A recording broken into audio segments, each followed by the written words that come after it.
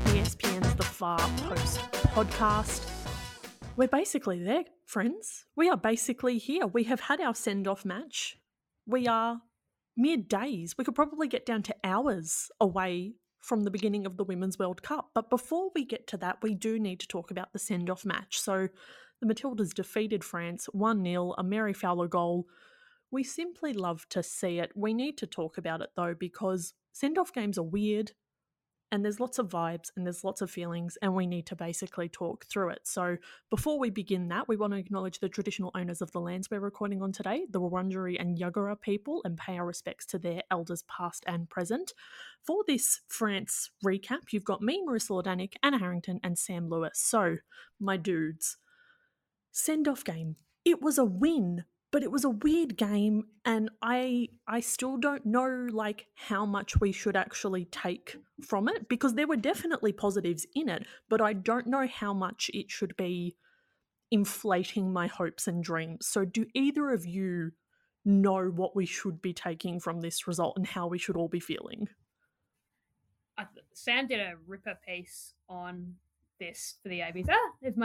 You just looked at me like my mic wasn't working. No, I was going to say Sam did a ripper piece on this in the ABC today, which I think you should go into in more depth, Sam. My first thing is you should take it at face value. You get a clean sheet, you score a goal, you create multiple chances against the world number 5, and you conceded some pretty good chances as well, and I think a more clinical team would have put them away. But that was just sort of the balance of the game. I think all you can do is look at this game not just in isolation, but among a string of really good results against really good oppositions, which has included clean sheets, which has included conversion. The best thing I got out of this game was that the goal came when Sam Kerr and Caitlin Ford had left the field. It was 4 minutes later. I think Tony Gustafson said he changed formation and changed positions of players about 4 times. This goal comes when Cara Cooney crosses on the wing, and you've got Mary Fowler and Hayley Raso in attack. There's just so many different things that are happening, and they found a way to get a result again. At the end of the day, they did what good teams do, and they're not just doing it against anyone. They're getting clean sheets and winning games against your world number 5, number 4, number 3 in the past few months. That's a fair bank of evidence if ever there was any. And if it were any other team, I think most people would say that's World Cup winning form. It's peaking at the right time. It's doing all the right things. There's depth, there's excitement, there's passion, there's enthusiasm. There's just this quiet sort of brimming confidence you feel. And now you're getting it in front of these big crowds. It just feels primed to explode in a really good way. But Sam, you did this great read for the ABC today about how close this team could be. If you could expand, please. Yeah, absolutely. Funnily enough, I actually think the person who summarised this game and this moment best was actually the French head coach, Hervé Renard. Afterwards, he said that the Matildas played this game like they were ready. And yes. France didn't play like they were ready. And I feel like that line completely captures this moment for the Matildas. They really are feeling like a team that's ready for this tournament. And that's a very unusual feeling for long-suffering Matildas fans. Remember coming into 2019 where it was the polar opposite circumstances. We'd lost Alan Stajic 5 months before the tournament had happened. There was a lot of uncertainty about players. There was a lot of uncertainty about tactics and style because Ante Milicic had come in so late. We didn't really quite understand the kind of football they wanted to play. We didn't know, what was going on. We didn't really know the identity of this team. But 3-4 years on now, it's a completely different kettle of fish. It's a completely different side. It's a completely different feeling. Even though you've got so many of the same players who were there in France, they're a shadow of who they were back then. And, Tony Gustafson, I think, he's the grand architect of all of this. And so his opening lines in the post-match press conference, which I also referenced in the story, were him harking back to the process. It was him talking about 2.5 years ago when I first came on board, Football Australia presented me with the performance gap report. And that report has guided every single decision that he has made. Even if we haven't been able to see it from the outside, even if fans haven't been able to understand it, he has always been driven by this thing. He's been driven by the requirement to create more depth in the squad, which the 2019 World Cup really exposed. And he also had to try and improve our performances against top-ranked nations, which historically we've really suffered against, not just in friendlies, but especially in major tournaments. So these were the two jobs. Especially. And particularly European opposition, exactly right. So these were sort of his two big jobs coming into his tenure as the head coach of the Matildas. And there have been moments along the way where those two things have clashed. Those two things they've been mutually exclusive. They haven't been able to be done at the same time. And I think perhaps the Asian Cup is a really good example of that. But it feels like now this game against France, it completely encapsulated both of those strands of his job over the last 2.5 years. The fact that the goal was scored using two of the players who he kind of plucked from nowhere in Mary Fowler and Kyra Cooney-Cross, who have become some of the most extraordinary players in the last 2 years, especially Kyra, who we'll talk a little bit about later. The fact that they scored those goals with Sam Kerr and Caitlin Ford off the field, as you mentioned, Harrow, the fact that they were able to hold on to the lead, that they were able to shift and shuffle formations, that they were able to bring on extra defenders, that they were able to respond to unexpected losses of players into Mika Yallop, which had to come off in the second half. They were able to adapt and adjust and do things on the fly as though it was muscle memory, as though they've done this stuff again and again and again, that it's just like built into their brains now. They didn't have to be shouted at from the sidelines about it. They just knew what to do. And I think that knowing, that deep knowledge of exactly how to manage a game is the thing that separates this Matildas team from the Matildas team that Tony started with. I don't think the Matildas knew how to manage a game from the first to the last whistle in exactly the way that they can do it now. And this game against France was the perfect example of that. And Sam, I like that you've mentioned those two jobs that Tony's got given. And also, I think it's worth mentioning that he can't really do the former without succeeding in the latter. Like, it was pretty clear to compete with the best, they had to develop depth and they had to bring it on quickly. Yeah. And that was always going to bring teething problems, and Tony knew that. And let's be honest, like, if we're a more fickle administration, it could have cost him his job with some of those results. We had conversations about this, like that the FA had to, decide one way or the other, and they stood behind their men. They knew that Tony was the guy they wanted to, bring forth these results. They backed the plan they had in place, and right now they're bearing fruit at exactly the right time. So Tony talked about patience in terms of his players last night scoring, waiting for that opportunity to come. But FA deserves some credit for that. You talk about all the debutantes that have come in. I wouldn't say Mary Fowler's quite plucked the way that Kyra Cooney-Cross was. Like, both of those players were like on the radar clearly in 2019. But you know what I do like, Sam, as to your point there, is Fowler was in that 2019 squad and had some Matildas caps, but had sort of really drifted out of some people's consideration to the point where some people are going, I know she's very much correct in this. Oh, is she going to go and play for Ireland, or what's the go here? And clearly she was a young player finding her feet, needed to get that right move. And I know I've seen some footage of her playing for Adelaide, but that clearly wasn't where she really started to find her feet. It was at Montpellier, where she started to find her feet and got brought really back into the fold and accepted the call up and has really just gone from strength to strength. And I remember Tony saying when I spoke to him pre-Olympics that this is obviously 2 years ago now, which is scary, that with Mary and Kyra, he just wanted them, I think his quote was that he wanted to just let them sparkle. Like, he didn't want to put pressure on them initially. He just wanted them to bring what they could bring. And, we forget that Kyra Cooney-Cross had some tough runs, like being played as a six and really looking out of it at times, like looking a bit lost. And obviously as a young player, like still finding her feet, she had patchy form at Victory, and they've really backed her through, and they're reaping the rewards of it now. We can run the numbers. We've done it all with the squad, like how many players debuted or got brought into camp. And, you have some situations where you have the tough run that Courtney Nevin and Jess Nash had against the US. And I think, for what it's worth, Jess Nash is fine and will be fine and will be a part of the Matildas in the future because she's a good young player. But Courtney Nevin has gone on and got a WSL contract and done really well there. And clearly they back her to come on and do a job, especially when they need to rotate out Steph Kelly. Charlie Grant, obviously a beneficiary of injury, but has stepped up. Fantastic. The decision to play Katrina Gorry as a six, obviously, played the the shift in formation that we've talked about so many times and we don't need to rehash over. Like, all of these things have been, worked through. And, you've obviously got players like Courtney Vine, who's, I think was sort of not really being looked at, and there was a real sort of groundswell to get her in, took her chance as a train-on player ahead of the Asian Cup and has effectively been a starter since. So, they actually really deserve the credit they're getting now. And, we've talked about it time and time again, but Claire Hunt, the way she can step into it. Unbelievable. And yeah. we know she's been highly rated for a long time.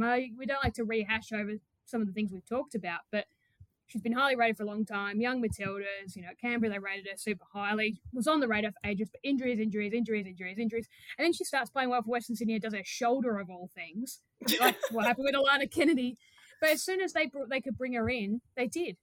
And she just looks so assured. I know she had that heavy touch early on against France and sort of got a pocket picked. I think it was by Kenza Daly, or was it by Basha? Yep.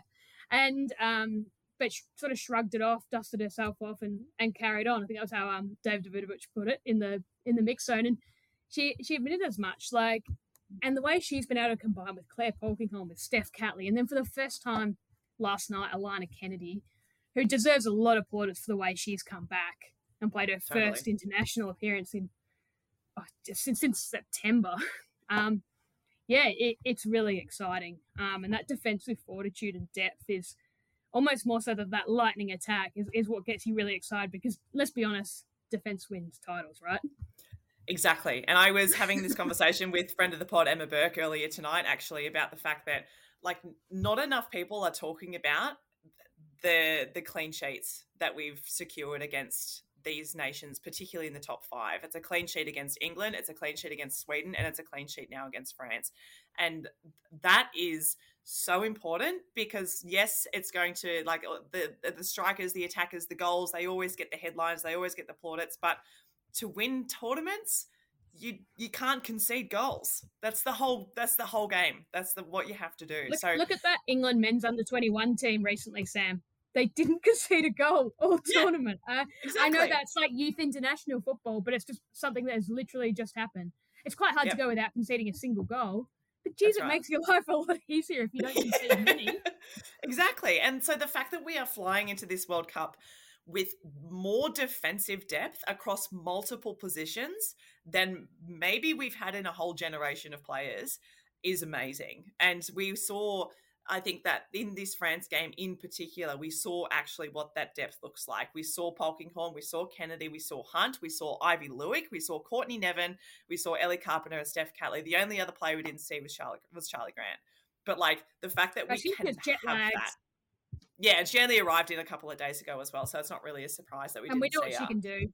We know what she can do. She's proved her worth, and in so many ways. So the fact that we can sit here and, like, rattle off all of these names, and not just rattle them off, but also feel incredibly assured by all of them and what they can bring to this side in particular moments, that in itself is, like, the most exciting thing for me.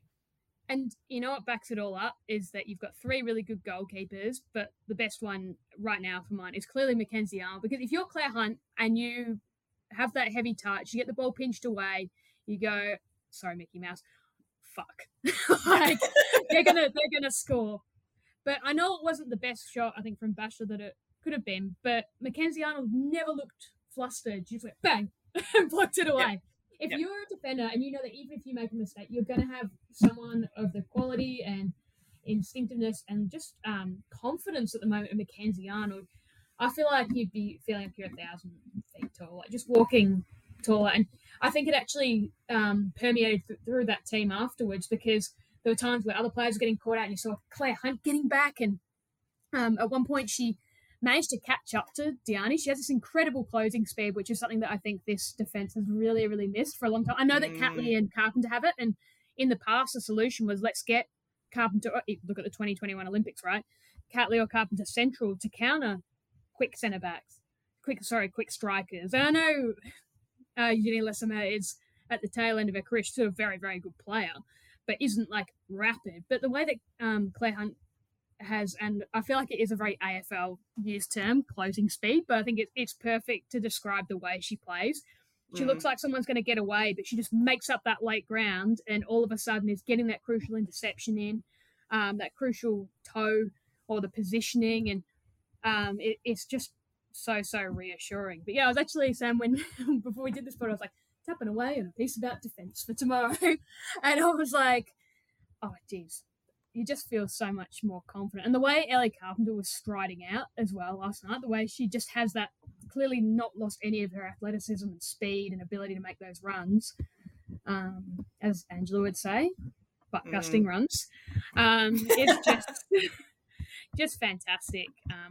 But yeah, it just feels like things are clicking. And I really like the way that they did flick the switch on a couple of things, put Cara Cooney Cross out to the wing, where she played really well in that most recent Melbourne victory season, where she was sort of struggling a bit in the midfield. She got pushed out to the wing when Chidiac came in there. And she just is such a handful with her pace and some of the balls she can play in. And I like that they were able to show that by shifting, because I think we've seen the Alex Chidiac lever pulled quite a few times, and the way they managed to sort of bring, say Van Egmond in there and change it up a little bit, see a couple of different looks, and it still paid off. That's what's really exciting, because as Tony would know probably better than anyone, being with that US team, you can't have a one-wood when it comes to this approach with game changers, right? Because you have plan A, you have plan B, and if both get forward, then what are you going to do? So they were trying out, it felt like at times, C, D, E, F, and whichever one they rotated through, they managed to get it to work. So that was really exciting for me. Yep. What a luxury as well, to not just have this depth of squad and this versatility of players and a number of players who can play a number of different positions if required, but also the ease with which they were able to move through those tactical changes, to move through those different formations, to just almost seamlessly transition from a 4-4-2 to a 4-3-3 to a 5-3-1, and they just did it like they'd been rehearsing it for windows and windows and windows, because they have. And this is the other thing, when you actually look at this 90 minutes in the context of every single window that they have been practicing this stuff, I haven't rewatched all of those windows, but I can almost guarantee that there have been games across the last 2.5 years where one of the formations that we saw against France was tested. It's all been laid out there like breadcrumbs. And if we go back and look and assess all of those games, I am absolutely certain that we have seen lots of different bits and pieces that went into that France game, all tried and tested against lots of different opponents. And this was a game where it all really came together, and you saw actually what all of those pieces looked like when they're lined up properly for the first time. So that is such a thrill. And coming into a tournament like this where you're playing such different styles, such different systems, different strengths and qualities of opponents, you have to be able to adjust to that stuff on the fly. You have to be able to react in game. You have to be able to think for yourself, and you have to be able to coach each other.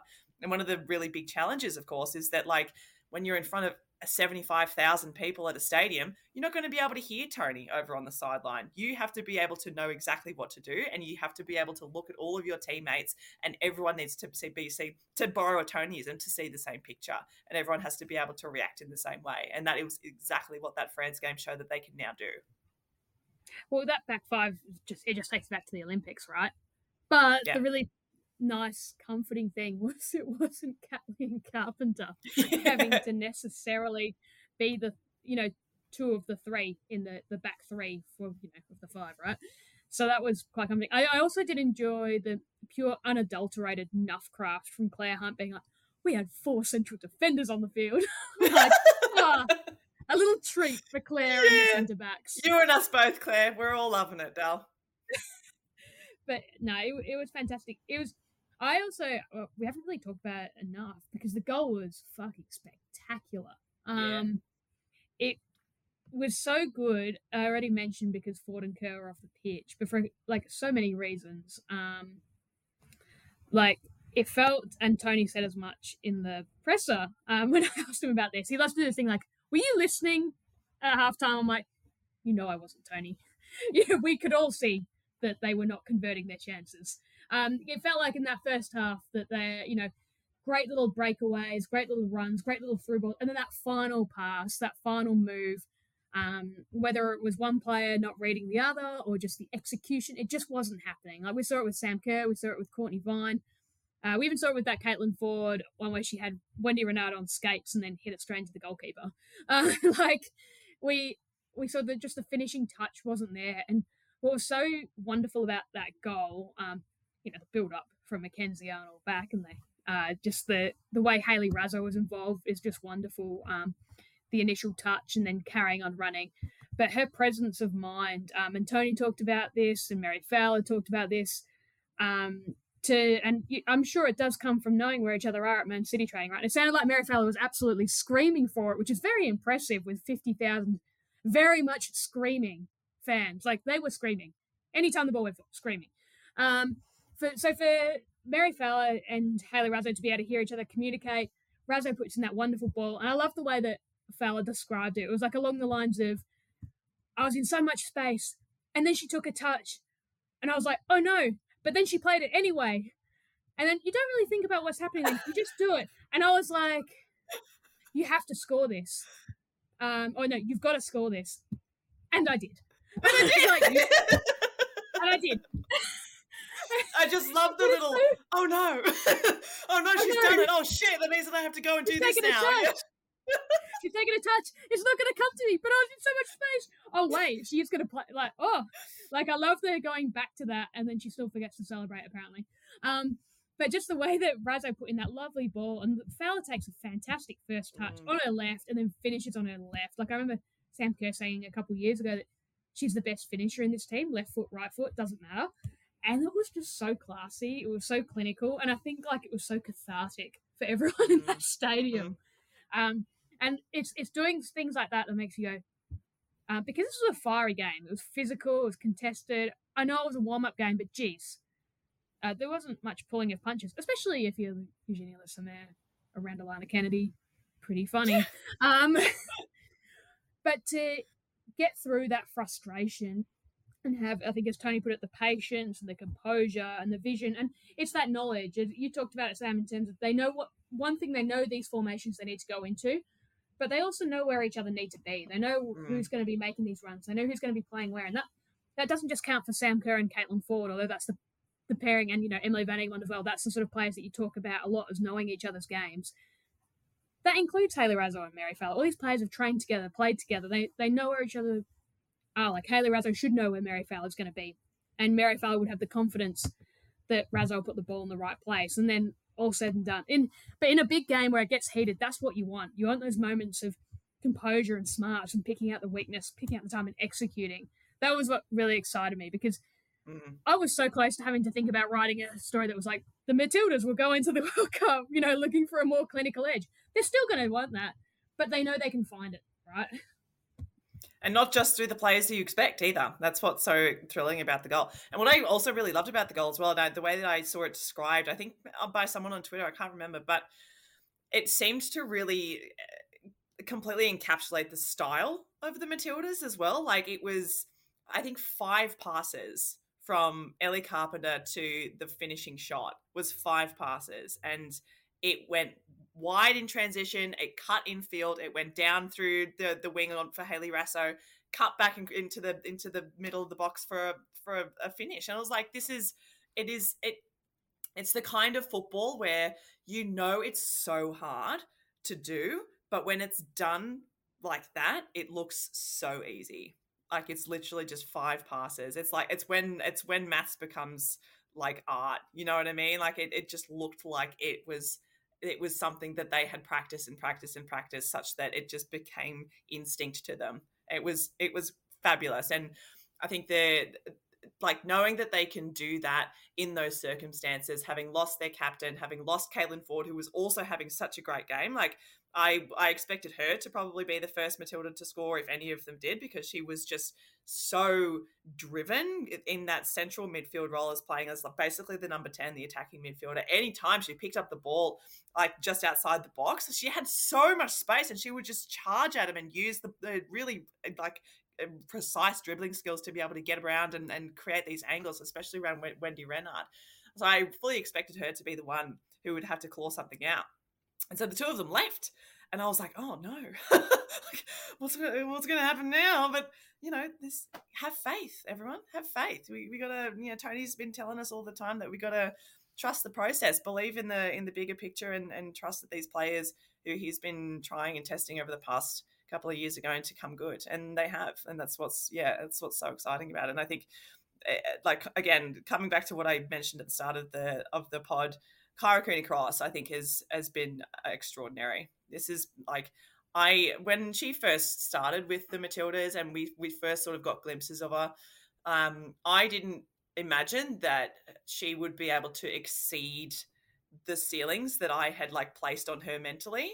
But she has become so crucial to the Matildas that I would put her in probably like top 5 players of like, we need her to stay fit if we want to win the tournament. We need her to stay fit because she is the connecting tissue between the defense and the attack in so many ways. And the fact that she kept running for 98 minutes, including like all the way to the back end of injury time in the second half, she was on that right wing. She made a run to pressure, I think, the goalkeeper or something.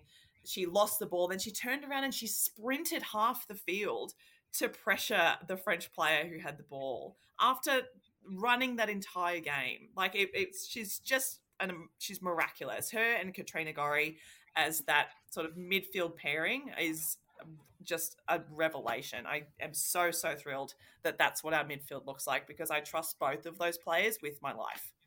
Mm-hmm.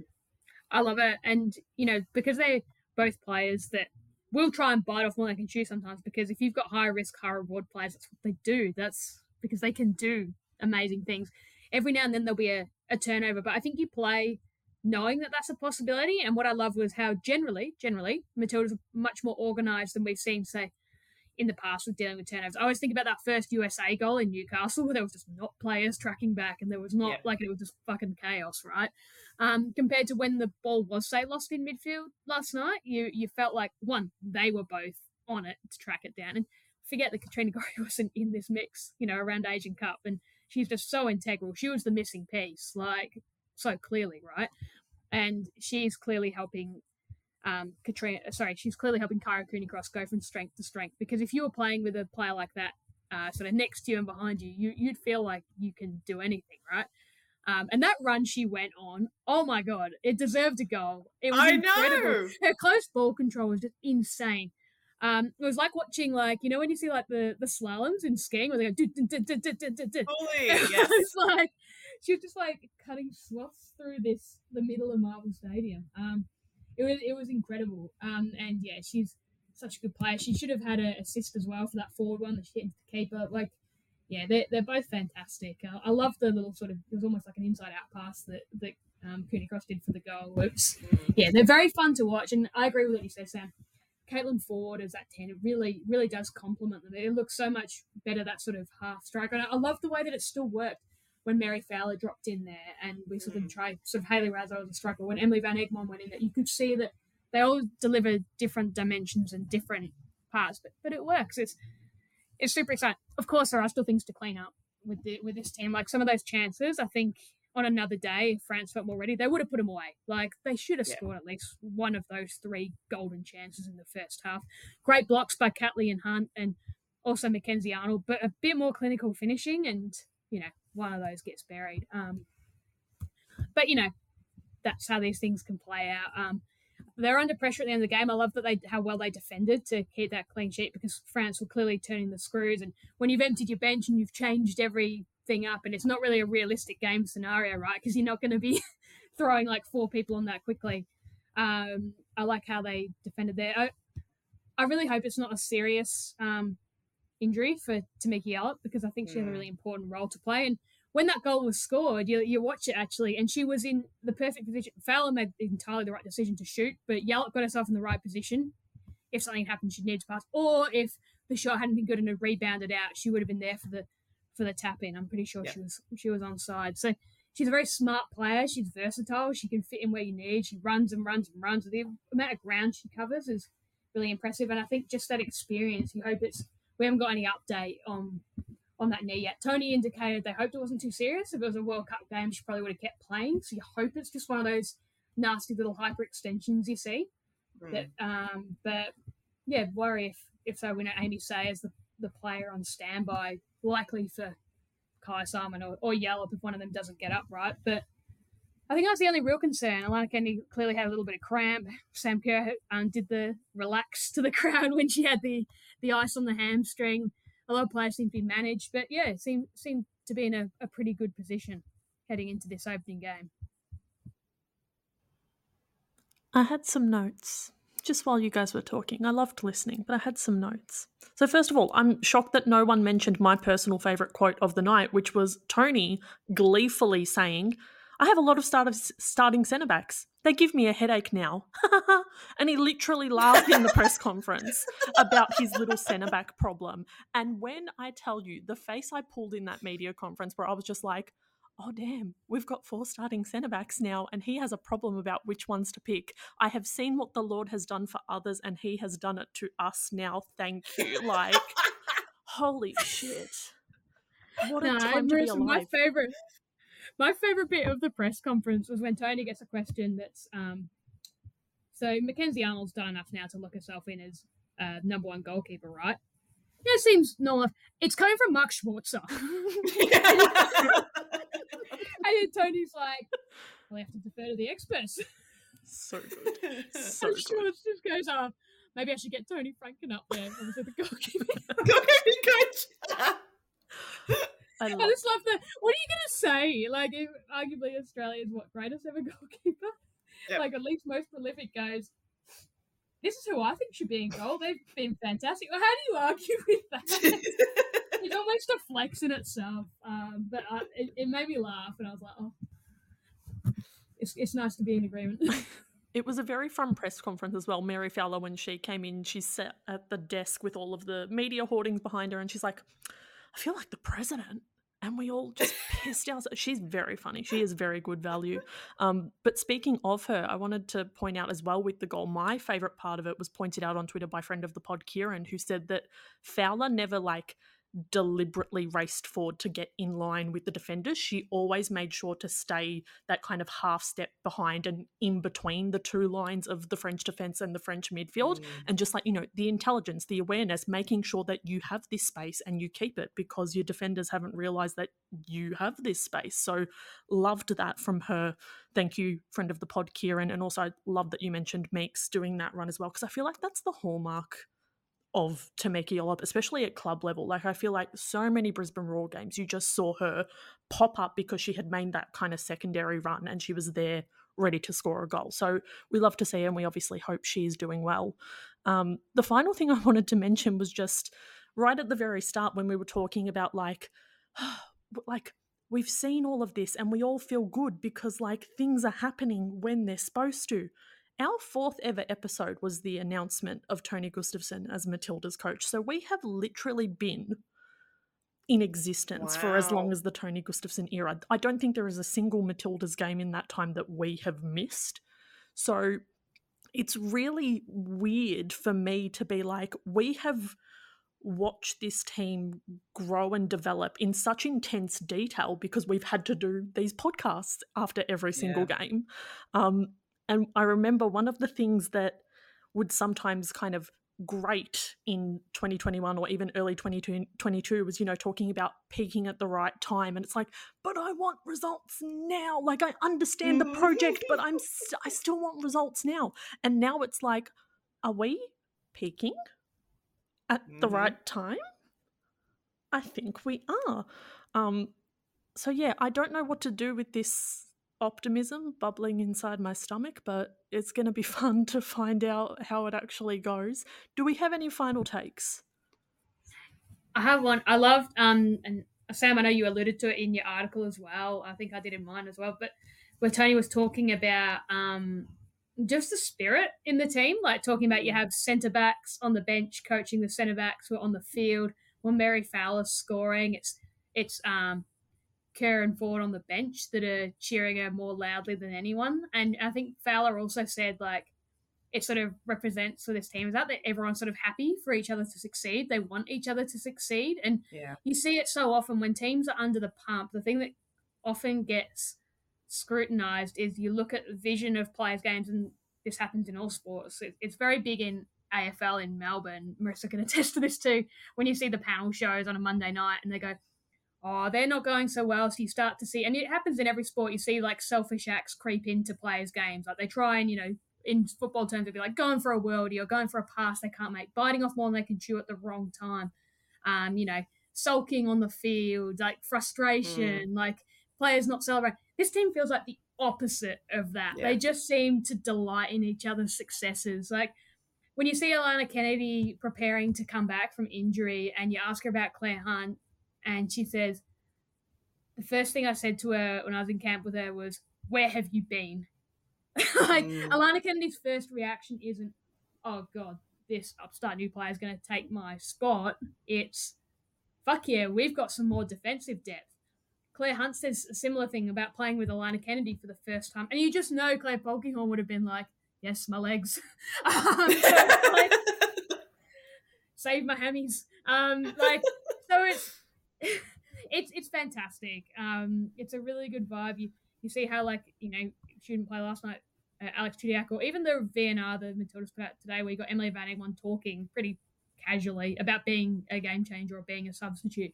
They're clearly all on that one path, and it's a really exciting position to be in. It's what you need if you're going to get to the point in the tournament. I did also like that Tony, after reeling off all his stats about, 10 wins or these wins over top 10 opposition and these wins and these clean sheets and all that, and he goes, but it doesn't matter now because that was all preparation. And now we're in the tournament mode. And let's not forget, tournament mode didn't go well last time, but this time it feels like preparation mode has actually gone well. So therefore, tournament mode should be primed to succeed because they're playing tournament style football, and they're doing it their own way. And I really like that. It makes me really excited for what's to come. So, and oh my God, Ireland was chaotic. So I'm just really keen to see what goes on there before we have this game in. Yeah, and this is another thing, right? Like I think Denise O'Sullivan play, she's completed major damage, thank God, fantastic player. But what does this mean for her minutes against Australia? How do Australia sort of block that out and you plan for key players to play and that sort of thing? It's going to be really, really fascinating. I feel like they're so well prepared after that, playing in front of a big crowd as well. I did like Caitlin Ford. My colleague Shane have actually picked up on this, saying actually they could be a bit louder. A bit louder, yeah. Fire up. Because there is that, indication that sometimes it's quiet until you see like Sam Kerr running forward with the ball. And I stand by my opinion that chants should be very, very simple. And sometimes there's nothing wrong with an Aussie, oi, if it gets a crowd of mostly newbies to football up and going and gets the crowd on your side. I think it's all going to grow together. It feels good. The vibes, they're good. The vibes, that's it. Do we dare to dream, friends? Do we allow the hope to creep in? I don't know. What are we here for if not to dare to dream? Like, that's what World Cups are for, right? Absolutely. Doesn't mean it's going to happen, but geez, it's going to be a fun ride, I reckon. Like, yeah, Rich looks scared. I'm gonna live for the hope of it all, but I'm fucking terrified. Like, I'm gonna dust off my highest hopes, but I'm scared. But unfortunately, football brings out a hopeful side in what is otherwise a pessimistic kind of person. So that's all right. We can't wait. Everything's going to be fantastic. I have so many things to say. One, thank you for tuning in. This has been awesome. This has been really good fun. Number two, the next time we will speak to you will be from our World Cup Daily podcast. So we're going to try and have a pod out every day, recapping the news, the matches, any fun bits. It's going to be kind of your place to catch up on the World Cup if you are on a flight to some other city, if you are in the car driving places. We are going to try and be the people for you during this World Cup, so make sure you keep your eyes peeled for that. Secondly, if you are still in preview mode, we have previews of every single group. You can go check them out in the feed right now. We had 10 guests on to talk about 10 different countries. Go check them out. They are literally all out right now wherever you get your podcasts. Finally, I forgot to do this for every single preview pod. We're running a tipping competition and a bracket challenge over on Footy Tips, which is ESPN's tipping site. So if you go to footytips.com.au/TFP, you will join the Far Post tipping competition. So get around it, get onto it, and we can't wait to tip against you. But otherwise, as always, we're over on espn.com.au and the ESPN app. You can follow us on Spotify, Apple, Google, all of the usual spots. Make sure you subscribe and review, especially with daily pods coming. You want those popping up on your phone whenever they do land. As always, we're over on social media at the Far Post Pod. But until next time, go Chili's and see us.